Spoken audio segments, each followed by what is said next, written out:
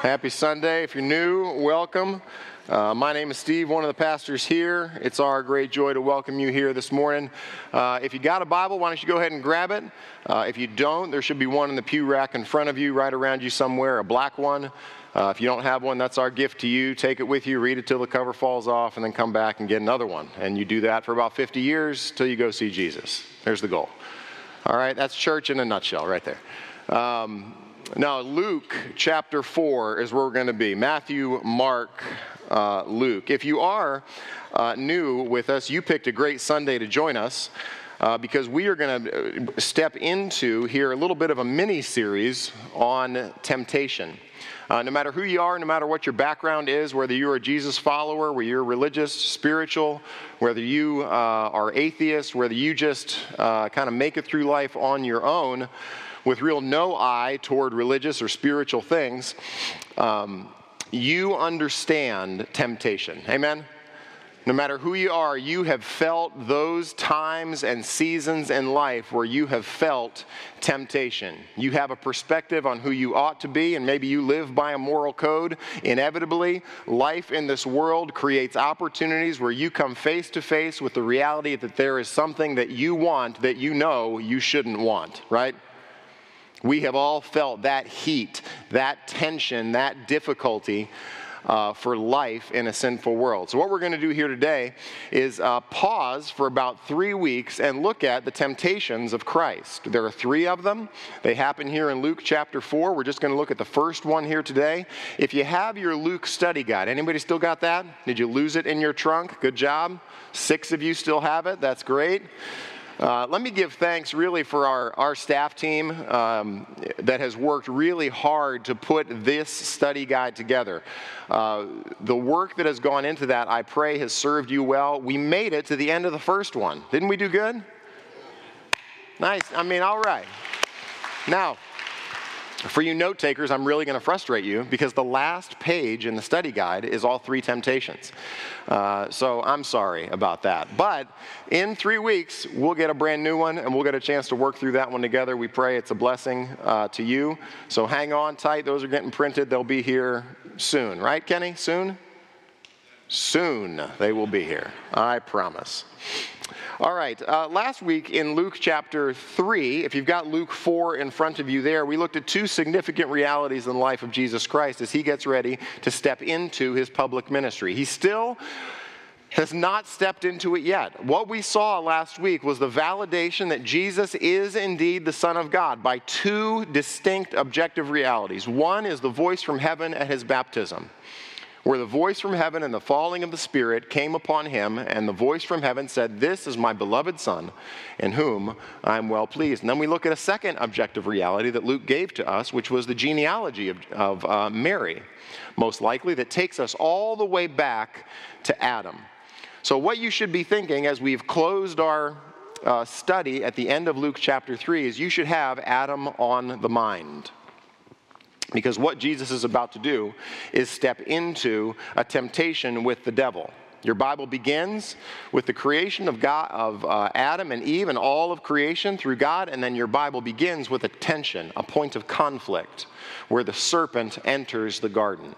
So, if we've proven the fact that Jesus is, by divine right, the Son of God, by being the second person of the Trinity, and holy man by being a descendant of Adam, we are waiting to see whether or not this brand new Adam will stand the test. Here's the goal for our time here together. The temptations of Jesus Christ validate who he is. Up to this point, because Luke has given us background information, we've had the Word of God, we've had the testimony of others, we've had the identification of Jesus both with heaven and with earth. But all of that is the press conference before he steps into the ring. All of that is the conversation about who he is and what he's going to do, and I promise he's going to be bad. And when he steps into the ring, how he's going to act when the bell rings is what we're waiting to see. The identity of Jesus Christ up to this point has been posited, it's been declared, but it hasn't been tested. And what we need to know is, for Christians in this day and age, we need to know whether or not Jesus can stand up to the same temptations that you and I face, right? If you've ever thought about it, Adam would be no good as a counselor to you. If Adam came into your life right now, he could just talk to you about, I was perfect. I was in a perfect place in a perfect time. Don't you remember what it's like to be perfect? No? Well, I do. I remember what it's like to be perfect. Now, I didn't do that good, but now everything's broken, and I get that, but man, being perfect was nice. But Jesus enters into the world as we live it. He enters into a world that is beset by sin and brokenness and weakness. And you have to wrestle. You are going to be tempted. You will face seasons, even this week, even this day, where you are going to feel the chafing of your soul and your spirit against life in this sinful world and trying to wrestle through the temptations that you face. And what we need to ask and answer is whether or not Jesus is strong enough to handle those temptations, right? You need to know that. Whether you've thought about that before or not, you need to know that Jesus is strong enough to handle temptations. Hebrews 2 puts it like this, that because he himself has suffered when tempted, he is able to help those who are being tempted. Hebrews 4 puts it like this, we don't have a high priest who's unable to sympathize with our weaknesses, but one who in every respect has been tempted as we are, yet without sin. So I'm going to give you one thing to do at the end of our time here together when we think about how we need to face temptations. But the whole goal over this next 3 weeks is for us to stand in awe at Jesus Christ, going toe-to-toe with the devil and winning. Okay? You with me? Let's pray. Father, for these few minutes as we look into your word, would we gain a greater awe and worship and appreciation for Jesus, our great high priest, who has faced down the devil and all the temptations of hell and has won. So, Father, we pause and give thanks for that reality. Would we see that here in this text here this morning, perhaps in a way that we haven't seen before? For those who come in to this place or are watching online or wherever they are joining us, Father, for the season of life where there are people in this room, no doubt, who are feeling the pressure and the heat of temptation, who feel the battle on all sides, and who are wondering what you are going to do, whether or not you are strong enough to help them in this season. So, Father, for those who are in that place here this morning, I pray that they would gain great confidence and great joy and great encouragement through looking at Jesus, who is our champion. And it's in his name that we pray. Amen. All right, Luke 4, y'all there? Take a look at Luke 4, verse 1. And Jesus, full of the Holy Spirit. Now, pause right there. We have a moment here as Jesus rises out. The last action that has happened isn't the genealogy. Luke inserts that in the point that he's trying to make about Jesus and who he is. But the last point of action happens earlier up in chapter 3. If you just look up with me at 3:21 and 22, that the declaration of heaven, the Spirit coming down, resting upon Jesus, the declaration of heaven itself. It says, you are my beloved Son, and with you I am well pleased. Now the action picks up again here in Luke 4, verse 1. And Jesus, full of the Holy Spirit. Now in verse 1, the Holy Spirit is going to be mentioned twice. And Luke is going to tell us two things. One, that Jesus is filled with the Holy Spirit. And two, that Jesus is led by the Holy Spirit. So let me talk about being full of the Holy Spirit just for a minute. Being filled with the Holy Spirit in some times throughout the New Testament has to do with conversion. So when Ananias comes to Saul, who's had the vision of Christ on the road to Damascus, Ananias comes to Saul to lay hands on Saul, who then becomes Paul. And to be what he says in Acts 9, it says this, 9:17, Ananias departed and entered the house, and laying his hands on Saul, he said, Brother Saul, the Lord Jesus, who appeared to you on the road by which you came, has sent me so that you may regain your sight and be filled with the Holy Spirit. 2 Corinthians chapter 5 talks about the Spirit being given as a pledge or a down payment as to all of the promises that God will fulfill. But that's not quite how it's used here, is it? That Jesus being filled with the Holy Spirit has the affirmation of heaven itself. Better being filled with the Holy Spirit, that phrase, better it would be for us to think about how it's used perhaps over in the book of Ephesians. In the book of Ephesians, it says this, that do not get drunk with wine, for that is debauchery, but be filled with the Spirit. For the New Testament believer, being filled with the Spirit is a command. Well, what does that mean for us to be filled with the Spirit? What does it mean for Jesus to be filled with the Spirit? And I think from Ephesians chapter 6, it shows us that we are meant to be ultimately under the control, just like alcohol can control you if you have too much. We are meant to be controlled by the Spirit. So right from the beginning, we've said this last week, that Jesus, as he rises out of the water after being baptized with sinners, he's praying. He's seeking the Father. Number two, as we see here, that Jesus is filled with the Holy Spirit, which means he's under the control and under the direction of how the Holy Spirit is going to lead him, how the Holy Spirit is going to direct them. Jesus shows us what it's like to be human. Humans are meant to be in relationship with God through prayer, and we are meant to be under the control of how God leads us through the giving of the Holy Spirit. So Jesus, as such, shows us a perfect man's perfect relationship with God. He's totally dependent on the power of the Spirit, totally committed and wholly submitted to the direction and leadership of the Holy Spirit. Now watch where Jesus is. Jesus, full of the Spirit, returned from the Jordan and was led by the Spirit in the wilderness. So as John grew up in the wilderness, Jesus now is led by the Spirit to a place that in the geography of Israel is one of the most desolate places. I believe it's the book of Mark that says that Jesus was with the wild animals, it says. So Jesus is not around anybody else.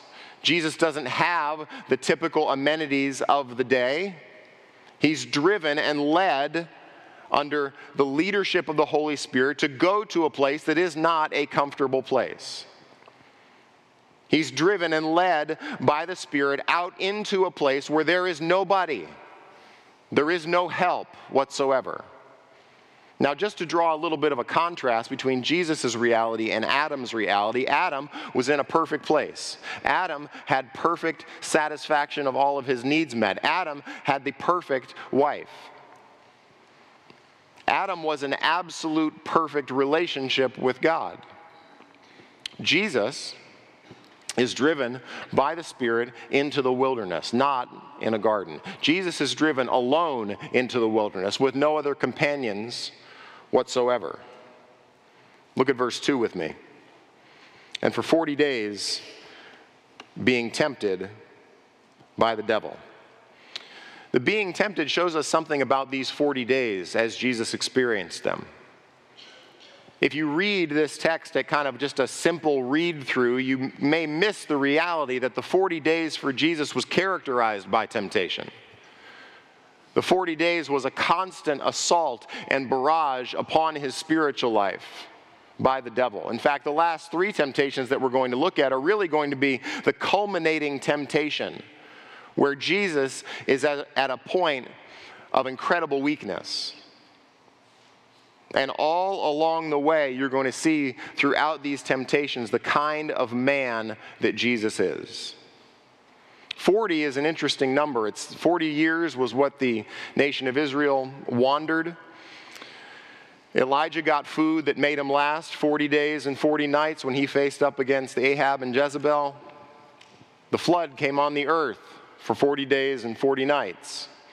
So it probably begins to give us a picture of testing, that this was a particular season that Jesus was in for a particular reason and in a particular place. But I'd like you just to note this word tempted. The word tempted is translated, depending on the context, in one of two different ways. On one hand, it's often translated as tempted. And that bears out in the New Testament. James says this, "Let no one say when he is tempted, I'm being tempted by God.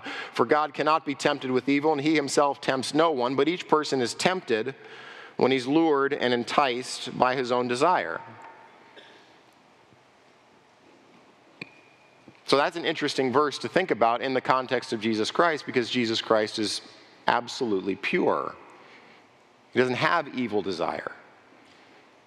He's God himself, so he's absolute, white-hot, blinding, absolute holy purity. But we are not, are we? We have temptations and desires that James 4 says war against our souls. So when you think about this word tempted, you may think of 1 Corinthians 10 that says, no temptation has overtaken you that is not common to man. God is faithful, and he will not let you be tempted beyond your ability. But with the temptation, he will also provide the way of escape that you may be able to endure it. Now, that's that word used as temptation.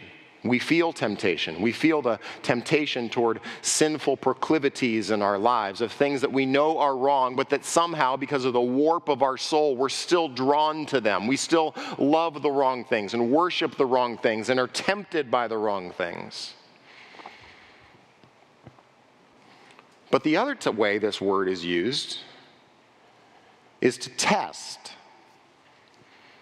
So that when Jesus in John 6 talks to the disciples about the 5,000 people who've gathered around, and he tells the disciples, you solve this problem. John tells us that he said this to test them. Genesis chapter 17, when Abraham is called to sacrifice Isaac, Genesis 17 says that the Lord tested Abraham. The Pharisees and the Sadducees come to Jesus and seek to test him. You know a book in your Old Testament where Satan comes to test somebody else?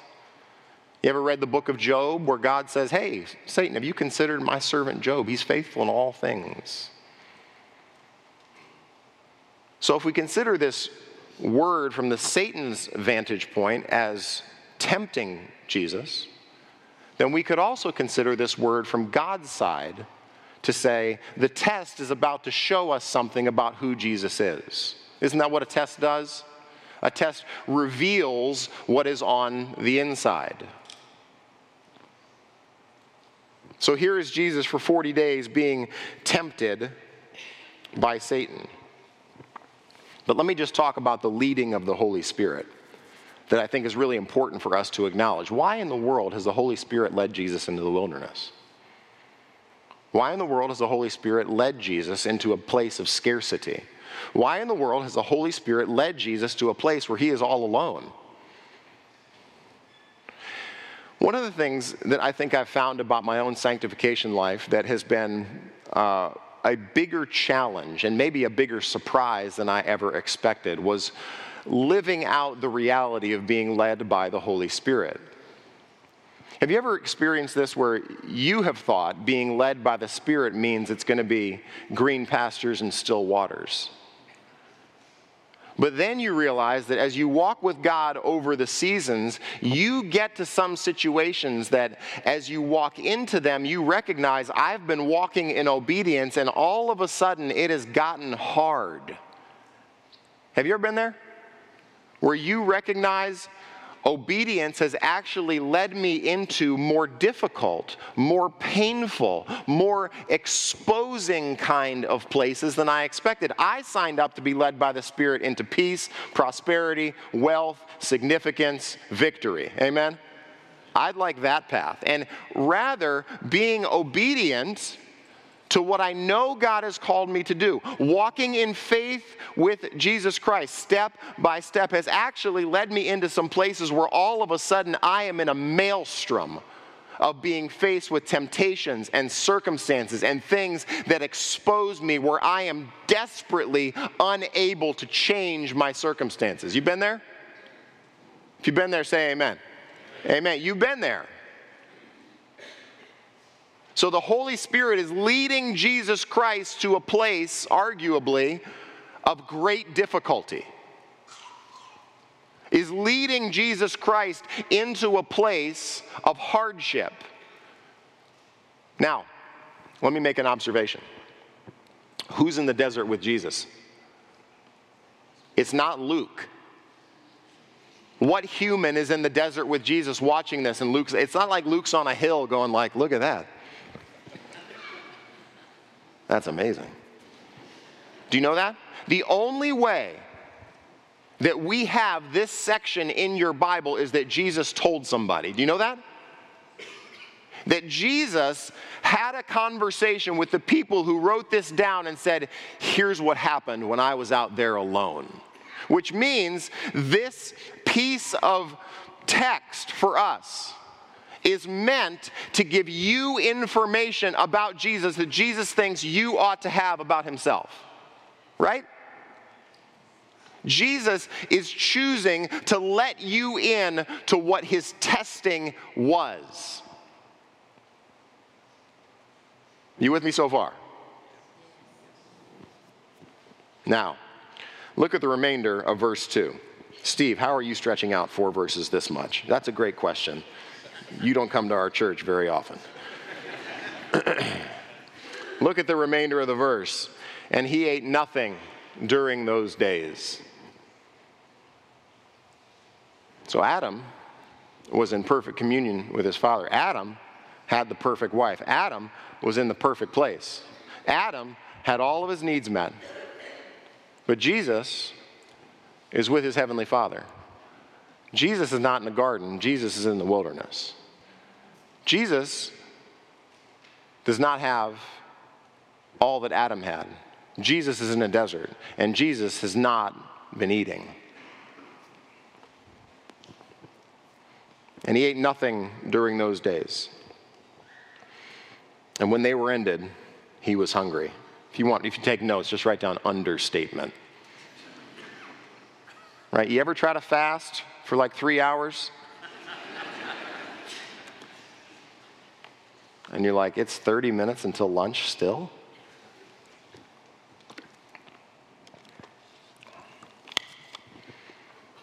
So is Jesus at a point of physical strength or physical weakness? Does Jesus have any resources to lean on? You ever notice when temptation shows up at your life, it's always like 2 a.m., when you're sick, someone's got a stomach bug, you haven't eaten all day, the pollen's bad, the money's tight, you're in conflict with your spouse, and at that point, you're expected somehow to be godly. Right? Isn't that the worst? I would rather temptation come when I'm well rested, when I've had a meal, when the weather's good, the AC is working. Right? So Jesus is in a point of great difficulty.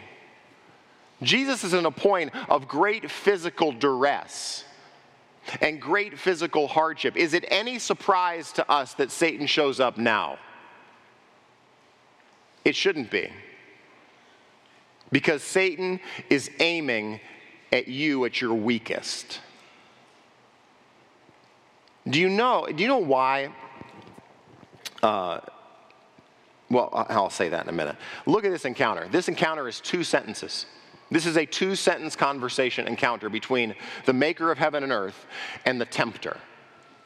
There's no straining, there's no difficulty, there's no magic spells, there's no explosions whatsoever. Which is, I feel like Luke could have done better. He could have made this whole encounter a lot more flashy, but this encounter is simply a conversation. It's simply 2 people talking. So let's not, just to make a side point, let's not miss the fact that temptations can come in the context of conversation. Right? Remember Peter and Jesus? Peter turns to Jesus, says, I'm getting ready to go to the cross. Peter says, no, you're not. Lord, this will never happen to you. What's Jesus say? Get behind me, Satan. You have your mind set on the things of man, not the things of God. In 1 second, a conversation can turn into spiritual warfare. In 1 second, there can be spiritual temptation put in front of Jesus. In 1 second.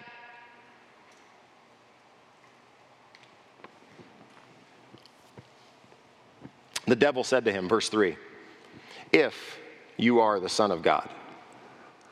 Now, in the Greek, that if word isn't really an if word in terms of a question. It's a assumed reality. Anytime you read the scriptures about Jesus' encounter with the demonic are never confused as to who Jesus is. Do you know that? They might be surprised that he's there, but they're never confused. They're never surprised. So this temptation right from the beginning has nothing to do with Jesus' self-awareness. Jesus has just heard from heaven itself that he is the Father's beloved Son. He is the one on whom the pleasures of heaven rests. So this temptation begins not with a question about the identity of Jesus Christ. The devil assumes that. And the devil says, if you are the Son of God. Do you know why temptations are so good? Do you know why temptations are so attractive to your soul? Do you know why temptations work on you? Temptations work on you and temptations work on me because they're specific. That's why they're so good. If you were to sit down and write a list of the top 10 ways to tempt you, how good do you think you would do? Do you think you could do that? Do you think you could create context in which you know, given the right set of circumstances, I will fall? That is a great spiritual exercise for you to be aware of how Satan will probably tempt you. And it demonstrates a profound sense of self-awareness if you can write down ways in which you see it's not good for me to be at this time, at this place, with these kind of people doing these kind of things. Amen, Christians? You should know that.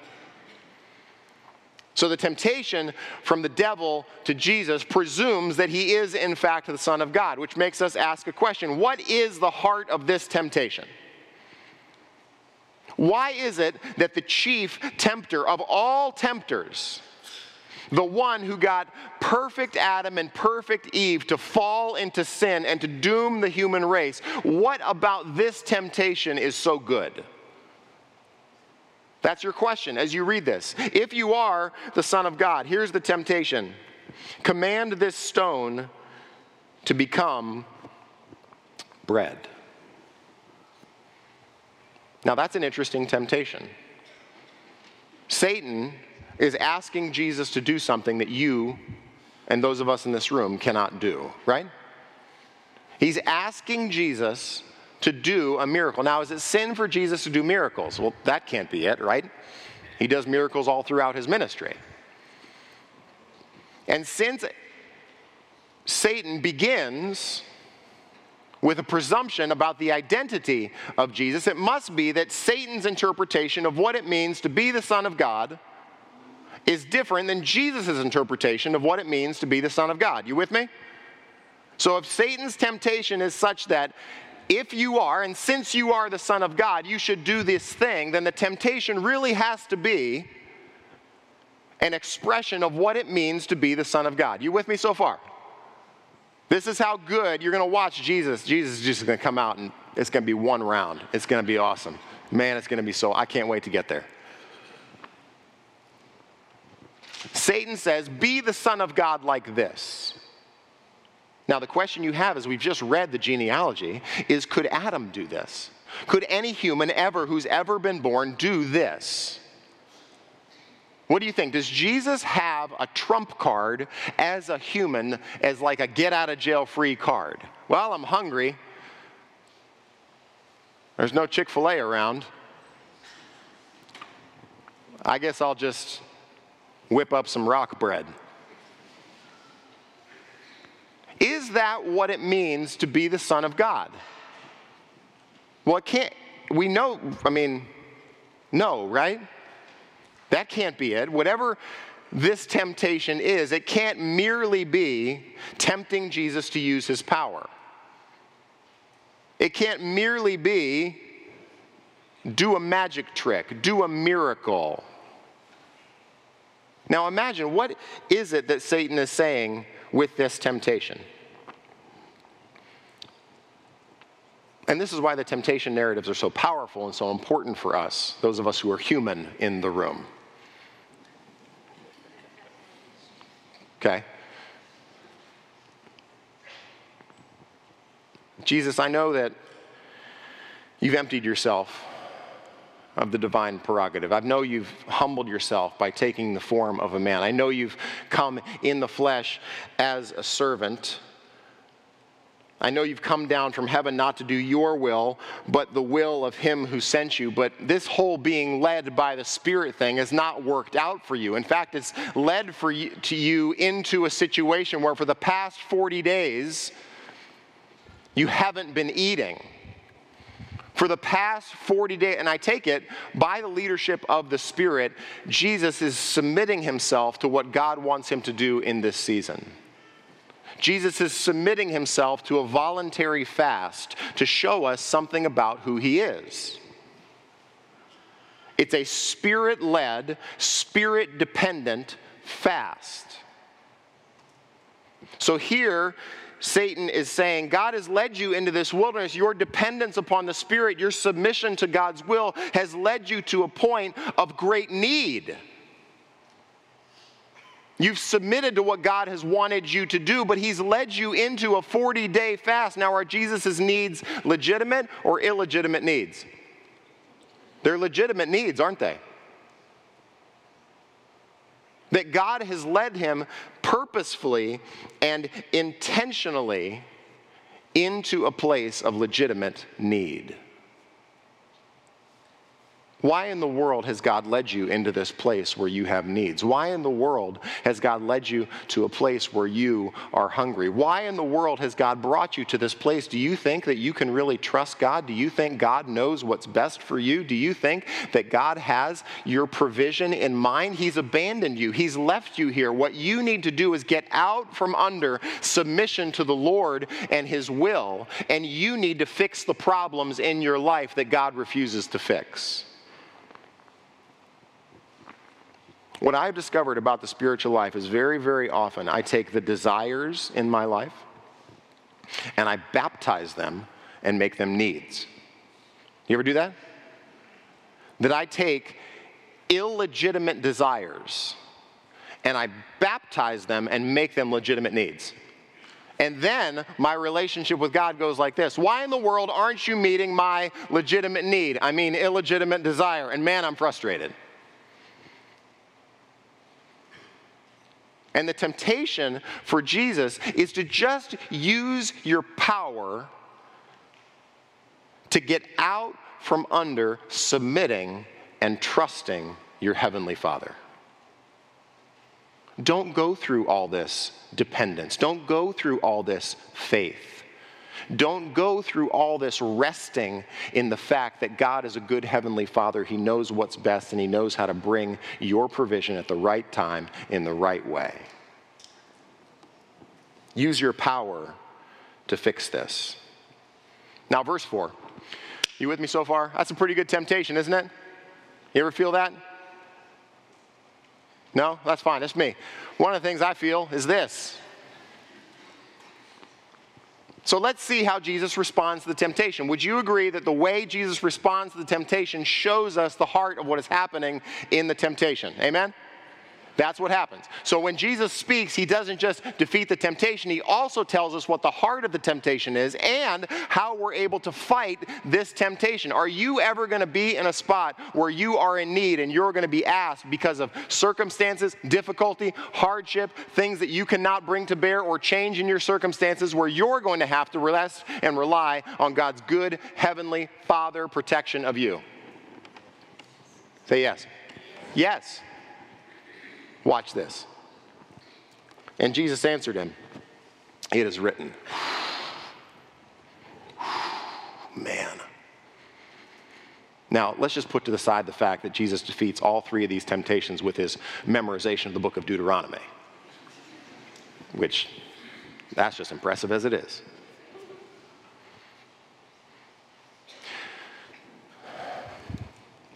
So we encounter Jesus in the water, baptized next to sinners, and he rises out of the water. He's doing what other sinners need to do, which is what? He's praying. Number two, Jesus is dependent and reliant upon the Holy Spirit. Are we called to be dependent and reliant upon the Holy Spirit, its leadership, its filling, its power, and its counsel? Yes. Now, Jesus gives us another thing that you have that is a tool in your spiritual arsenal to handle temptation: prayer, dependence on the Spirit, and the Word of God. Now, it's not fair if Jesus just gets to use his authority and his power to create stones into bread. And it's not even fair for Jesus to say to Satan, "Nuh-uh, be quiet." What Jesus does is show us what it means to enter into battle well. And he does it with the Word of God. It is written.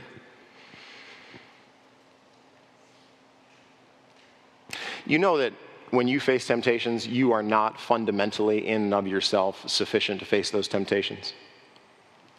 Do you know that?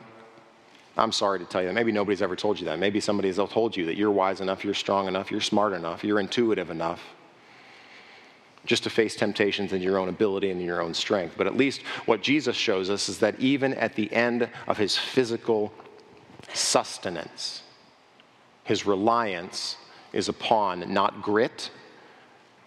His reliance is not upon self-discipline. His reliance is not in any resources outside of himself that just so happen to be in the wilderness. His reliance is upon what God has said. It is written, "Man shall not live by bread alone." Now, why does Jesus quote this? That's our question. Why is this the answer to the temptation that Satan has given us? And to answer that, we have to go back and look at why Jesus quotes this particular portion of the Bible. Now, if you have a cross-reference, you see where it takes you? It should take you all the way back to Deuteronomy chapter 8, specifically one half of one verse in Deuteronomy chapter 8. So what Jesus does for us is take us back to the Old Testament, to a small portion of teaching that Moses gives to the second generation Israelites. The second generation Israelites have had all of their parents buried in the desert as they have wandered for 40 years. And for that 40 years, God has provided for them. God says in Deuteronomy 8:5 that their shoes didn't wear out, their feet didn't swell, that nothing happened because God has been sustaining them throughout the course of their wanderings. But here this second generation of people is coming up to do something that they hadn't done before. Their first generation parents got up to the land, had the 12 spies go in, 10 came back with a bad report, 2 came back with a good report. God says, "You don't believe me, you don't trust me to go into the promised land, therefore you're going to water for 40 years till you all die, and we bring the next generation of people back up to the land." Now, this next generation has to get taught. They have to get taught the law of God. And Moses takes a moment in Deuteronomy chapter 8 to teach them a lesson that they need to remember, because every generation of every people need to learn this lesson. In fact, every person in this room who is going to face temptation is going to have to learn the lesson that Jesus gives to us right here. So look back with me at Deuteronomy chapter 8.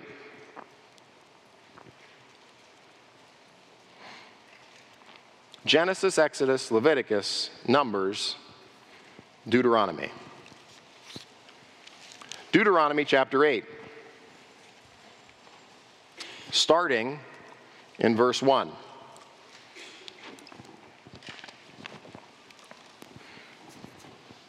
"The whole commandment that I command to you today, you shall be careful to do, that you may live and multiply and go in and possess the land the Lord swore to give your fathers." You've got a command, you've got law, you've got the truth of God that's important for your life. In fact, it's so important that God's promises now rest on this second generation of people, so that every generation of people has to rest and rely on the truth of God's word, right? Your kids that you're discipling right now are going to have to rest on the truth of God's word. They're going to have to take the faith into the second generation. Just like your parents had to rest and rely on the truth of God's word, so that in every generation we have people who are coming face to face with who God is and need to understand who God is and what he says and how his promises guide his provision for his people.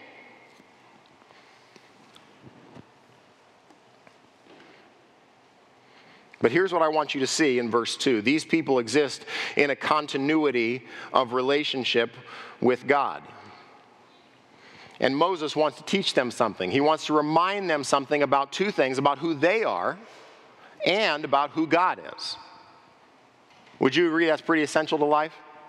Knowing who you are and knowing who God is. You have those truths, you're able to walk in wisdom. Look at verse 2. And you'll remember the whole way that the Lord your God has led you these 40 years in the wilderness. Well, what does that mean? What are the ways, Moses, in which God has led us up to this point? We've buried our parents. I know we didn't trust him and believe in him. I know we had difficulties during the 40-year wanderings, but how is it, what is it about God that we need to understand in his leadership of us? The whole way that the Lord your God has led you these 40 years, that he might, what? Humble you. He might humble you. So the wandering context, the wilderness wanderings are a particular context created by God to be a teaching environment, to reveal something about you that you wouldn't know without the wilderness environment. Amen? You with me?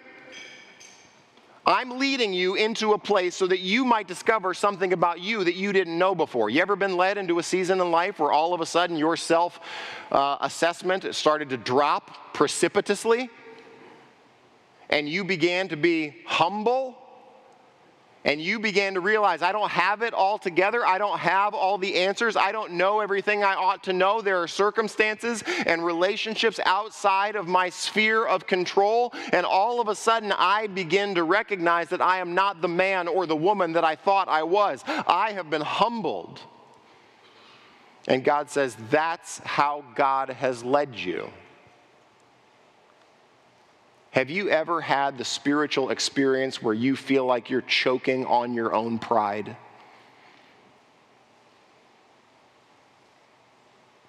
I have.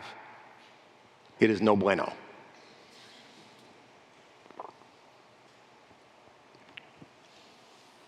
He's led you that he might humble you, testing you to know what was in your heart, whether you would keep his commandments or not.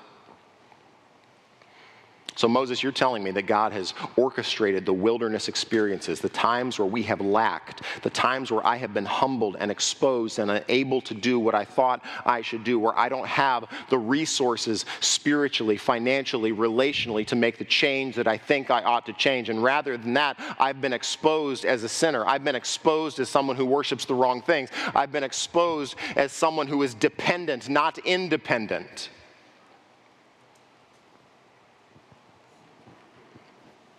To show you what was in your heart. Don't you hate it when you face temptation and you realize when you get face to face and you look in the mirror that you are not as godly, you are not as sufficient as you thought you were? And Moses says that's how God leads. That's what the wilderness is for. To see whether you would keep his commandments or not. Verse 3, and he humbled you, there it is again, and let you hunger. Are there times when where God will choose to refuse to meet your needs?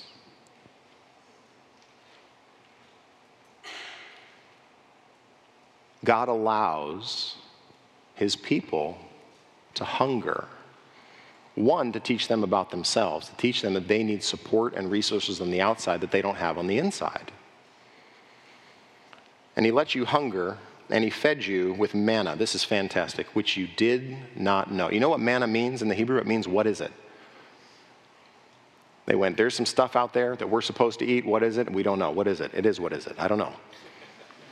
What is it? Let's go with that. It's what is it?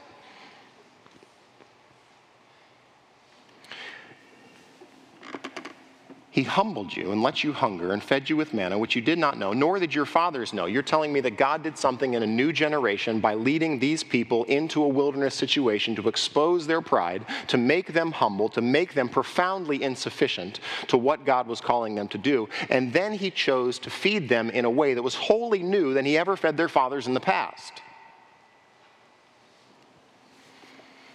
That he might make you know. What is it that he made them know first? He made them know that they were humble. He made them know what was in their heart. And here's what Jesus quotes. You didn't know, nor did your fathers know, that he might make you know that man does not live by bread alone, but man lives by every word that comes from the mouth of God. See, the wilderness is not a call to spiritual asceticism, as if Jesus' time in the wilderness was like, I'm going to make it hard for myself down here. You know what I'm going to do? No shoes for me. I'm only wearing sandals. What did John wear? Camel's fur? I'm going to do that too.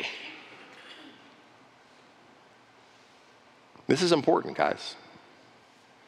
You will face a wilderness season, and you will face the temptation to grit your teeth through it.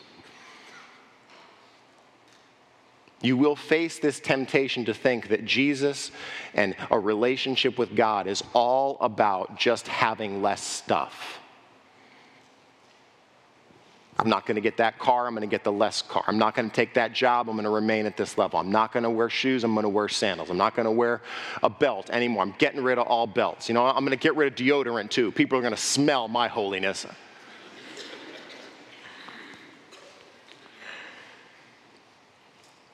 See, what Moses says is the wilderness is a teaching time. The wilderness is a teaching place. The wilderness is a place where you learn about you some things that you don't want to learn about you and you don't want to confess about you. But at the very same time, the wilderness is a place where you learn something about God that you have never known before. Where God weans you off of yourself. He weans you off of those resources, and he brings you into places where you are exposed, where you discover you're not as holy as you thought you were. You don't have it together like you thought you did, and what gets exposed in you is the sin and the pride and the arrogance and the self-sufficiency that don't work in a relationship with God. But at the very same time, God leads you in the wilderness to provide something for you that only he can provide. And this is why this temptation for Jesus is so profound. Because Satan is striking at the heart of the relationship between Jesus and his heavenly Father. You can't trust him. And Jesus takes us back to Deuteronomy chapter 8 to show us that for Jesus there's something far more satisfying. There's something far more important. There's something that sustains him, and it's not bread, it's obedience to his heavenly Father. So while the wilderness for us might take us into places where we are exposed and realize I'm worshiping the wrong things, I'm dependent on the wrong things, at the very same time, it's a testimony of God's fatherly goodness and care to provide our needs and to take care of us when we think he's not.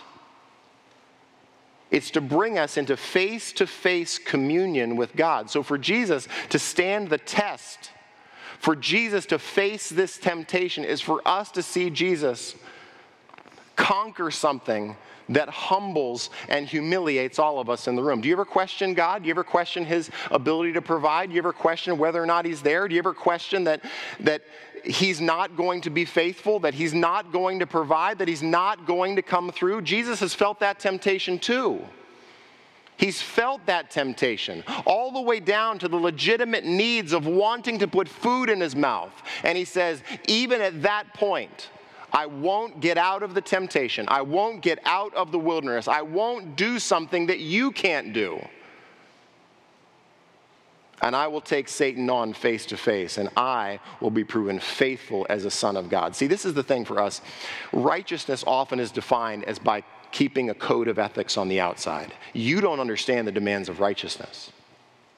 The demands of righteousness have to be internal things, where at the level of our heart, at the level of our obedience, at the level of the motivations and inclinations and desires of our heart, we are totally faithful to walk in trust that God is who he says he is, and he will take care of our needs all the way to the end. That's real righteousness. So when you get to the end of temptation and Jesus says, man does not live on bread alone, but man, the real Son of Man, the real Son of God, the one who stands in our place, the one who faces down the temptations of Satan, says obedience to God, submission to his will, to his time and his plan and his way is my food, is more satisfying to me than turning rocks into bread. Isn't that amazing? Isn't that incredible? That the temptation for us so quickly, if you read Exodus, I mean, the people of Israel abandon and critique Moses and God within 90 days. And they do it multiple times after seeing the whole Red Sea miracles. And so do I. But we have someone. Let me just finish with this. A lot of times when you and I face temptation, we get humbled. Amen? We find out that we are not who we thought we were. But God is under no illusion about who you are. Right? God sees you. God knows who you are. He knows the temptations that you face. He knows the patterns of sin in your life where you have failed to be the man or the woman that God wants you to be. He knows all that. And God's not up in heaven sitting there saying, man, if only you would get it together. If only you would be strong enough for this temptation. If only you wouldn't do it again. Remember where Jesus was as we started this story, is that Jesus walks into the water with repentant sinners, confessing that they don't have it all together, confessing that they aren't sufficient on their own. They're not strong enough or wise enough or intuitive enough or savvy enough or spiritually minded enough to be able to be the kind of men and women that they think they should be. And into that water comes someone who loves them. Into that water comes someone who's strong enough to beat the temptation that so easily entangles us. So by the end of this temptation, and here's what kind of the thing I'd like you to meditate on, kind of as we close our time. I'd like you to meditate on, just throughout these next 3 weeks, something from Hebrews chapter 12. Hebrews 12 comes on the heels of Hebrews 11, because I went to seminary, and they tell you stuff like that there. And in Hebrews chapter 12, Hebrews 11 is this group of people who put their faith in God and sometimes lost their lives. But then Hebrews 12 turns and it says this, therefore, since we're surrounded by so great a cloud of witnesses, let us also lay aside every weight and sin which clings so closely, and let us run with endurance the race that is set before us, looking to Jesus, the founder and perfecter of our faith, who for the joy that was set before him endured the cross, despising its shame, and is seated at the right hand of the throne of God. Do you know that Christ has beaten your temptations? Do you know that he is strong enough to handle the thing that you are facing right now? Do you know that? That there's no temptation that has seized you but that which is common to man, and God is faithful. He will not let you be tempted beyond what you are able. Well, with the temptation will provide a way of escape so that you may endure it. And the goal to walking through temptation well is not putting your eyes on yourself. It's not looking at the circumstances and not looking at the sin and saying how bad it is. It's looking at someone who's stronger than the sin. It's turning our eyes upon Christ, who sat down at the right hand of God the Father and has beaten the temptations that separate us from God. Amen? Father, we need to be reminded of our champion, Jesus Christ. For those in this room, Father, who are facing temptation right now, I pray that even in this moment they would turn and they would look to Christ, who is their victory, who is their champion, who is the one who has conquered the temptations that for us so easily trip us up. Would we worship and gain great joy and confidence that Jesus is stronger than the temptations of the devil that we face day by day and sometimes hour by hour? Would our hearts erupt in worship that there is no temptation that he is not strong enough to handle?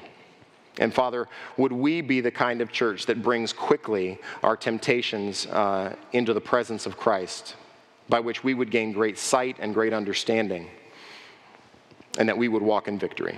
It's in Christ's name we pray. Amen.